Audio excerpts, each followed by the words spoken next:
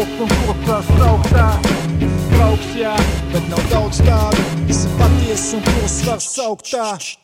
Debesis pelēks kā riņķi zem acīm, sēž istabā viens, man ir tinta un papīrs, man ir centieni atbildēt, ko nozīmē draudzība, un vai mani draugi ir man brāļi kā kaudzīts. Ar draugiem pavadīts laiks vienmēr ir vērtīgs, un draugi nebūs tev blakus dēļ ērtības, bet ir jābūt kādam kopīgam mērķim, kas jūs sauiedē un rosina ēst gribu.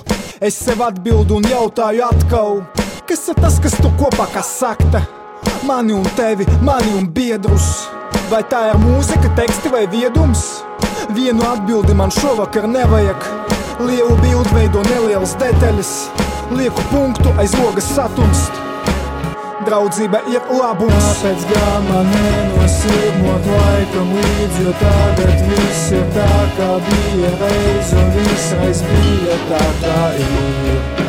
Kāpēc gan man nenosimot laikam līdz, jo tagad viss ir tā, kā bija reiz, un visreiz bija tā, kā ir.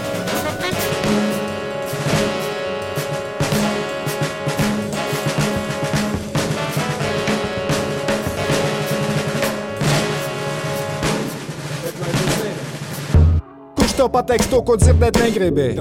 Kurš tev notic tad, kad tu sev netici?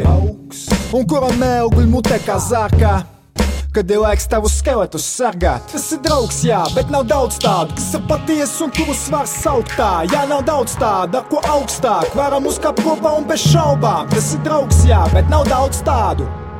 Liels retums, jo draudzība jākopj, to nevar turēt un nokaut kā mājlopu. Ja esat vienā ceļā kā segums, draudzība ir retums. Kāpēc gan man nenosimot laikam līdz, jo tagad viss ir tā, kā bija reiz, un visreiz bija tā, kā ir. Kāpēc gan man nenosimot laikam līdz, jo tagad viss ir tā, kā bija reiz, un visreiz bija tā, kā ir.